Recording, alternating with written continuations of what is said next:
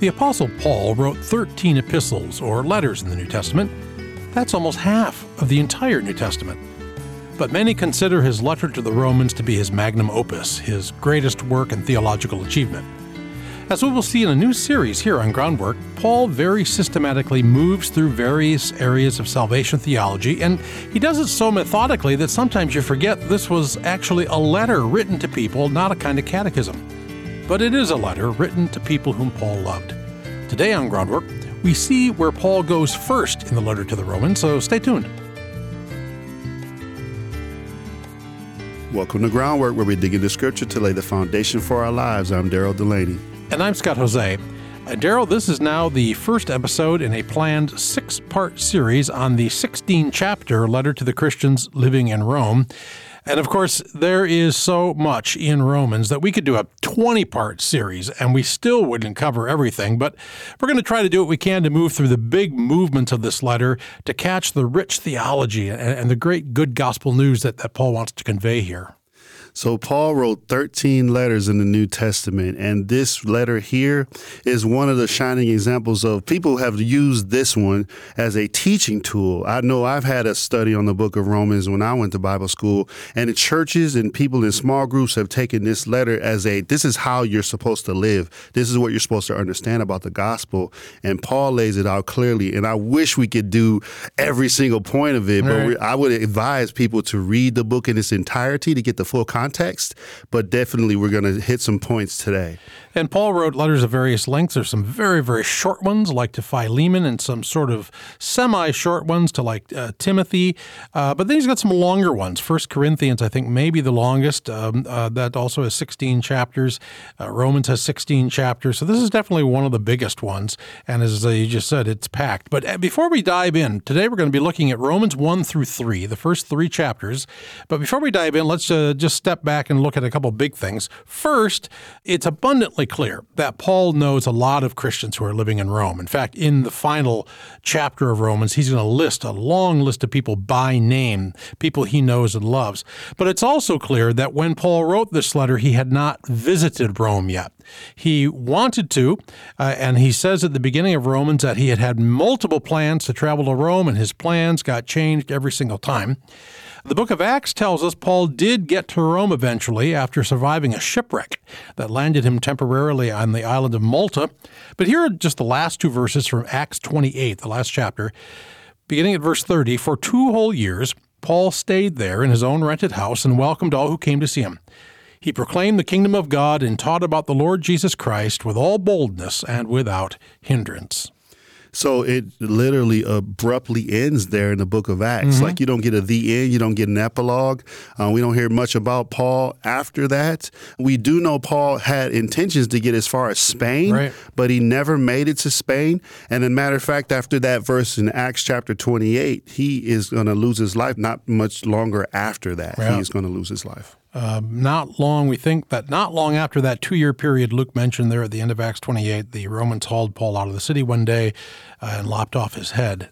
That is the story of his martyrdom. So the city Paul so longed to visit also, it turns out, became the last place where he preached the good news of God's kingdom in Jesus Christ. So that's just sort of an overview of Paul's relationship. And then next, Daryl, let's think about the structure of Romans. So the book of Romans in and of itself, I think that it's fair to say that the Heidelberg Catechism had taken this 3-part outline from this book, sin, salvation, service. And the human problem of sin is definitely dealt with in the first 3 chapters, and that's what we're going to deal with in this episode. Sin's first. But then the second, Paul is going to reveal what God did to address that problem. He saved us by grace through the death and resurrection of Jesus. And then in the third part of Romans, that'll be the end of this series, Paul returns to our response to this great salvation, namely that we live lives of dedicated service. We are grateful for what God did in Jesus, and we show our gratitude through Christian living. But today, as I said, we're going to look at Romans 1 through 3, and this is where Paul's going to talk about the bad news of sin. And as we listen to this, Daryl, the basic question all of us should have is, why do we need the gospel? Why is the gospel so relevant to my life? Well, Paul's going to talk about that.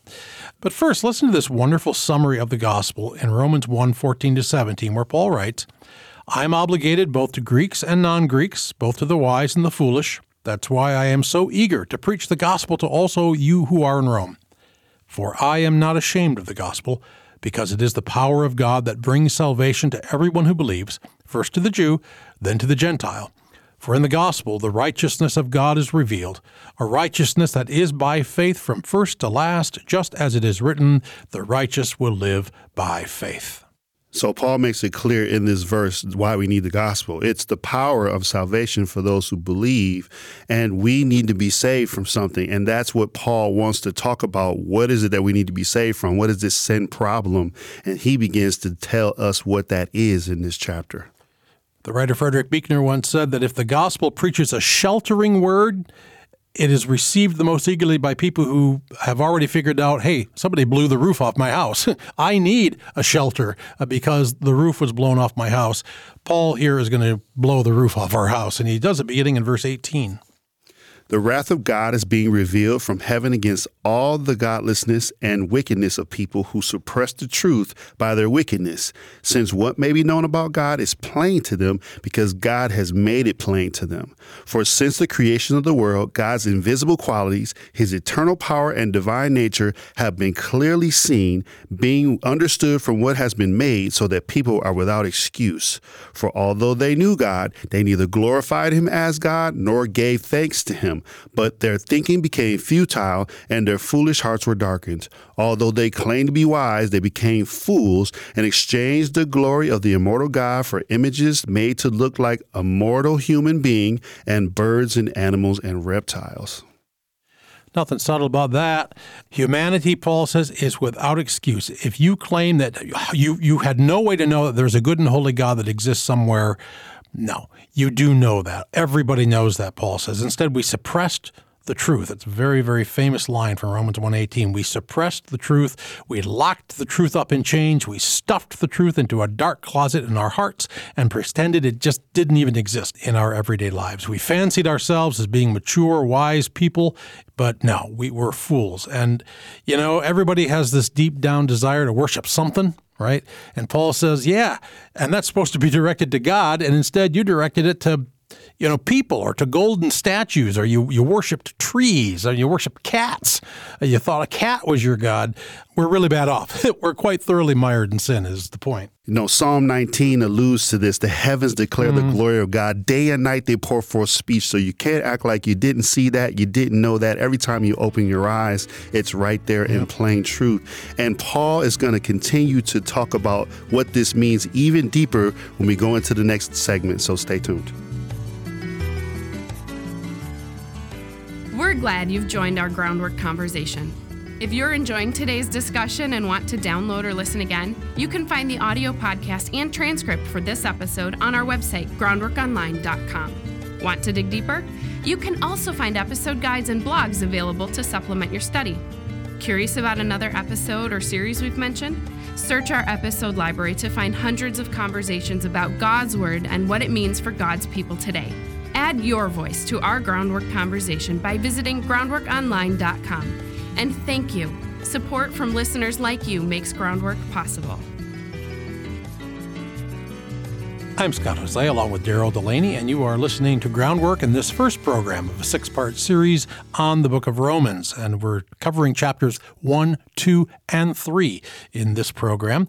And as we ended the previous segment and got to the end of chapter 1, we got to what the reformer John Calvin called total depravity. We are stuck, Paul says. We are mired in sin. And Paul's going to kind of double down on that now as we move into Romans 2. When we look at how Paul begins the letter, you can't tell he's going to go this way because it's so warm, it's so welcoming. And he does this a lot where he does a warm greeting in all of his books except Galatians, where he was literally frustrated and he got right to it. But he starts this letter very warm. If you want to read it, picks up at verse 8. It says, "First, I thank my God through Jesus Christ for all of you, because your faith is being reported all over the world. God, whom I serve in my spirit in preaching the gospel of his Son, is my witness how constantly I remember you in my prayers at all times. And I pray that now, at last, by God's will, the way may be open for me to come to you." a warm, effusive greeting. And that's why it is rather bracing. At the end of chapter 1, we just saw it was kind of a general indictment of humanity. Yeah. Right? I mean, just everybody's without excuse, right? But now as we move into chapter 2, Paul's going to kind of go after something that's very specific, apparently, to Rome. Now, Rome was a Gentile city, non-Jewish for the most part, but there were Jews who had come to know Jesus also in the Roman church. And so Paul's going to talk to both Jews and non-Jews in what's to come. He kind of starts with his fellow Jews, and it looks like he's targeting something that's got him really upset. He writes this in chapter 2, "You therefore have no excuse, you who pass judgment on someone else, for at whatever point you judge another, you're condemning yourself, because you who pass judgment do the same things." Now, we know that God's judgment against those who do such things is based on truth. So when you, a mere human being, pass judgment on them and yet do the same things, you think you'll escape God's judgment? Or do you show contempt for the riches of his kindness, forbearance, and patience, not realizing that God's kindness is intended to lead you to repentance? But because of your stubbornness and your unrepentant heart, you're storing up wrath against yourself for the day of God's wrath, when his righteous judgment will be revealed. God will repay each person according to what they have done. We actually are reminded of the time when Moses brought the law to the Israelites. And because they were already messing it up, they were having a party, they had a golden calf. Moses broke those. God was like, no, you can't do that, because now they don't know what sin is. But now they have an opportunity to learn through the law what sin is, but that law was never going to bring them righteousness. And that was a point of confusion all along. The law was given for what you just said, a couple different things. But one is to reveal sin. The other is to reveal a better way to live, right? I mean, so a conviction, but also the blueprint for creation. The law is like the owner's manual for creation. Yeah. It tells you how things go best. God wants us to live inside the boundary lines that he created, because that's where we can flourish. Step outside of that, people get hurt. But eventually, and it actually didn't take long, people started to think that the law was given as the way to salvation. Like, if we keep this perfectly, then we'll get saved. Then God punches our entry ticket to heaven that we earn on our own. And Paul's going to make the very big point in this part of Romans, that was never what the law was supposed to do. You were never supposed to think, oh, if I just do this, I can save myself. Nope, that wasn't the law's function. The law was never designed to make you have your own righteousness. There will be no one in heaven saying, yep, I checked every one of them, and now I'm here because of my own ability. Because can we even do things perfectly? We kind of find out the hard way that we don't. And actually in Hebrews chapter 10, it refers to this, that the law was given, but it wasn't designed to cleanse the consciousness of the believer. It wasn't designed to remove the sin guilt. Only Jesus Christ can do that through grace by faith. And that's a spoiler, because that's where we're headed. It's like the rich young man who comes to Jesus, hey, I kept all the law, so ta-da, what do I lack? And Jesus says, well, one more thing. And Jesus will always be able to say one more thing right. to each of us, no matter how good we've lived. And it's not going to be the same thing for you as it is for me, and it was something different for the rich young man. That wasn't what the law was supposed to do. So that's a big point. But specifically here in Romans 2, what seems to upset Paul is people who act all highfalutin snooty, and they judge other people. And then Paul says, but you're doing it too. So who are you to talk? Who are you to talk? You look good on the outside, but that doesn't earn any points with God when in your heart you've got rage and bitterness and pride and envy. This is how the next part that he says in verse 28 of chapter 2, a person is not a Jew who is one only outwardly, nor is circumcision merely outward and physical. No, a person is a Jew who is one inwardly, and circumcision is circumcision of the heart by the Spirit, not by a written code. Such a person's praise is not from other people, but from God. So Paul is making this point that just because you followed this law to a T, if your heart isn't in it and you end up actually doing the same things, you're a hypocrite. And that's not what you're supposed to do. And Jesus actually had rebuked the Pharisees for this in his day. He called them whitewashed tombs because they looked great on the outside, but their hearts were dirty.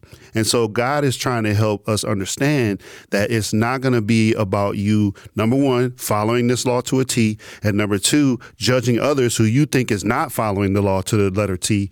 It's about you being humble and realizing that we're all unrighteous under sin, which is where Paul is headed.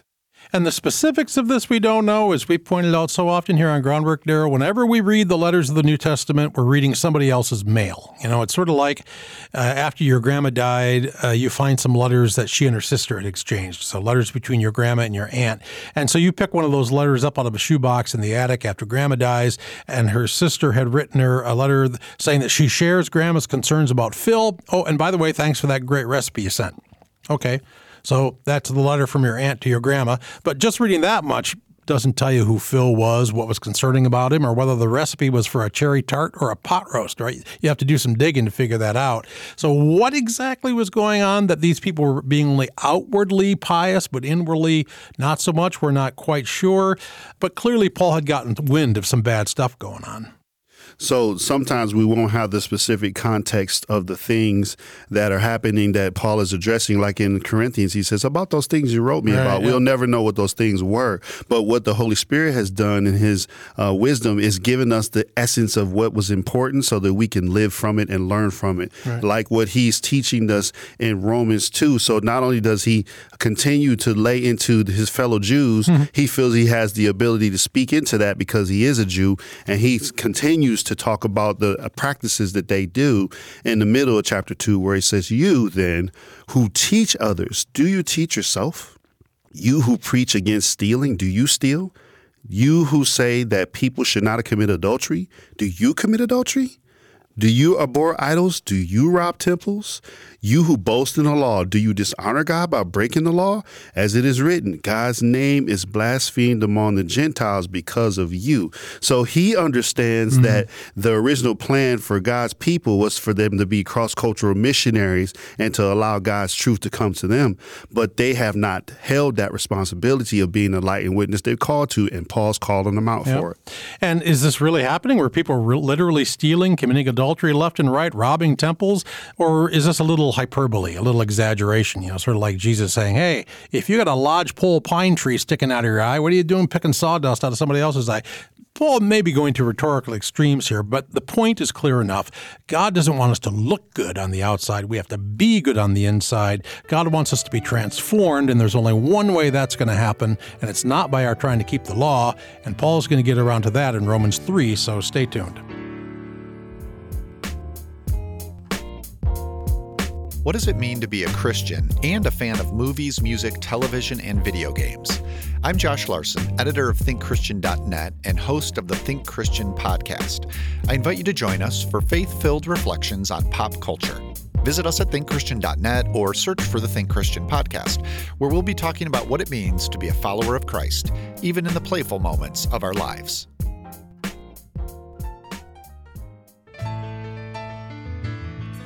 You're listening to Groundwork, where we're digging into Scripture to lay the foundation for our lives. I'm Daryl Delaney.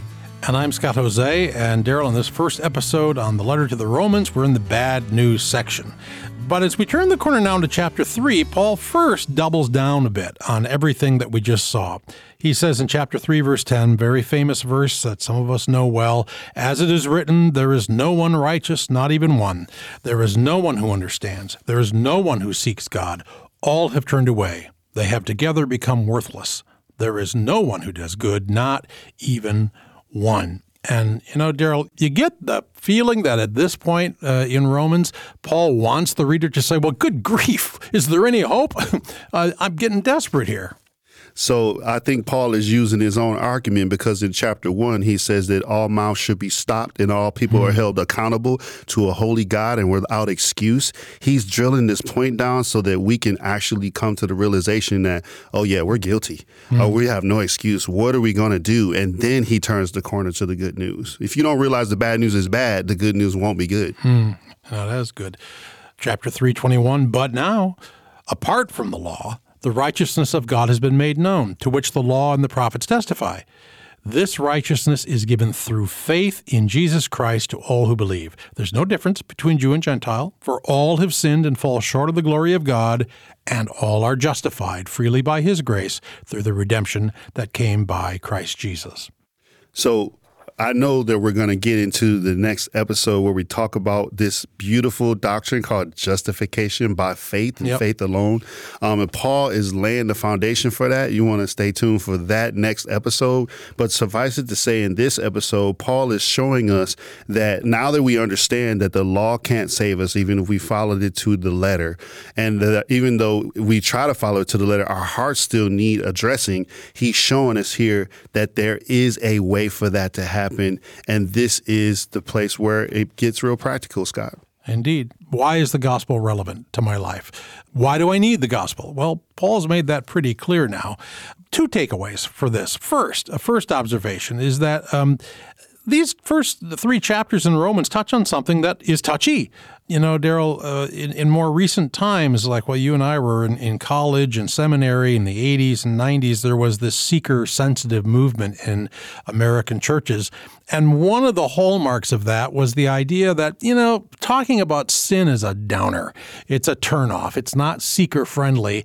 And so even some churches that had traditionally had in their Sunday order of worship something called confession and assurance of pardon, they started to drop it.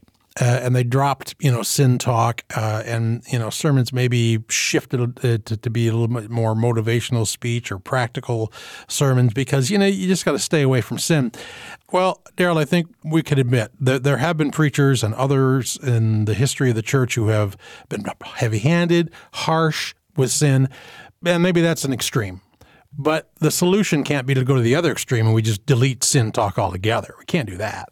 So what we've seen when we study these things is that when they stop talking about sin and the problem of sin and how that's part of our lives and we need repentance and salvation and deliverance, they replaced it with, oh, this is life enhancement. Oh, your life is better. God has a plan for you. He wants to bless you. He wants to help you. He wants to make you prosper. Then prosperity gospel hijacks that. And now we got something that's moving us further and further away from the truth of the gospel.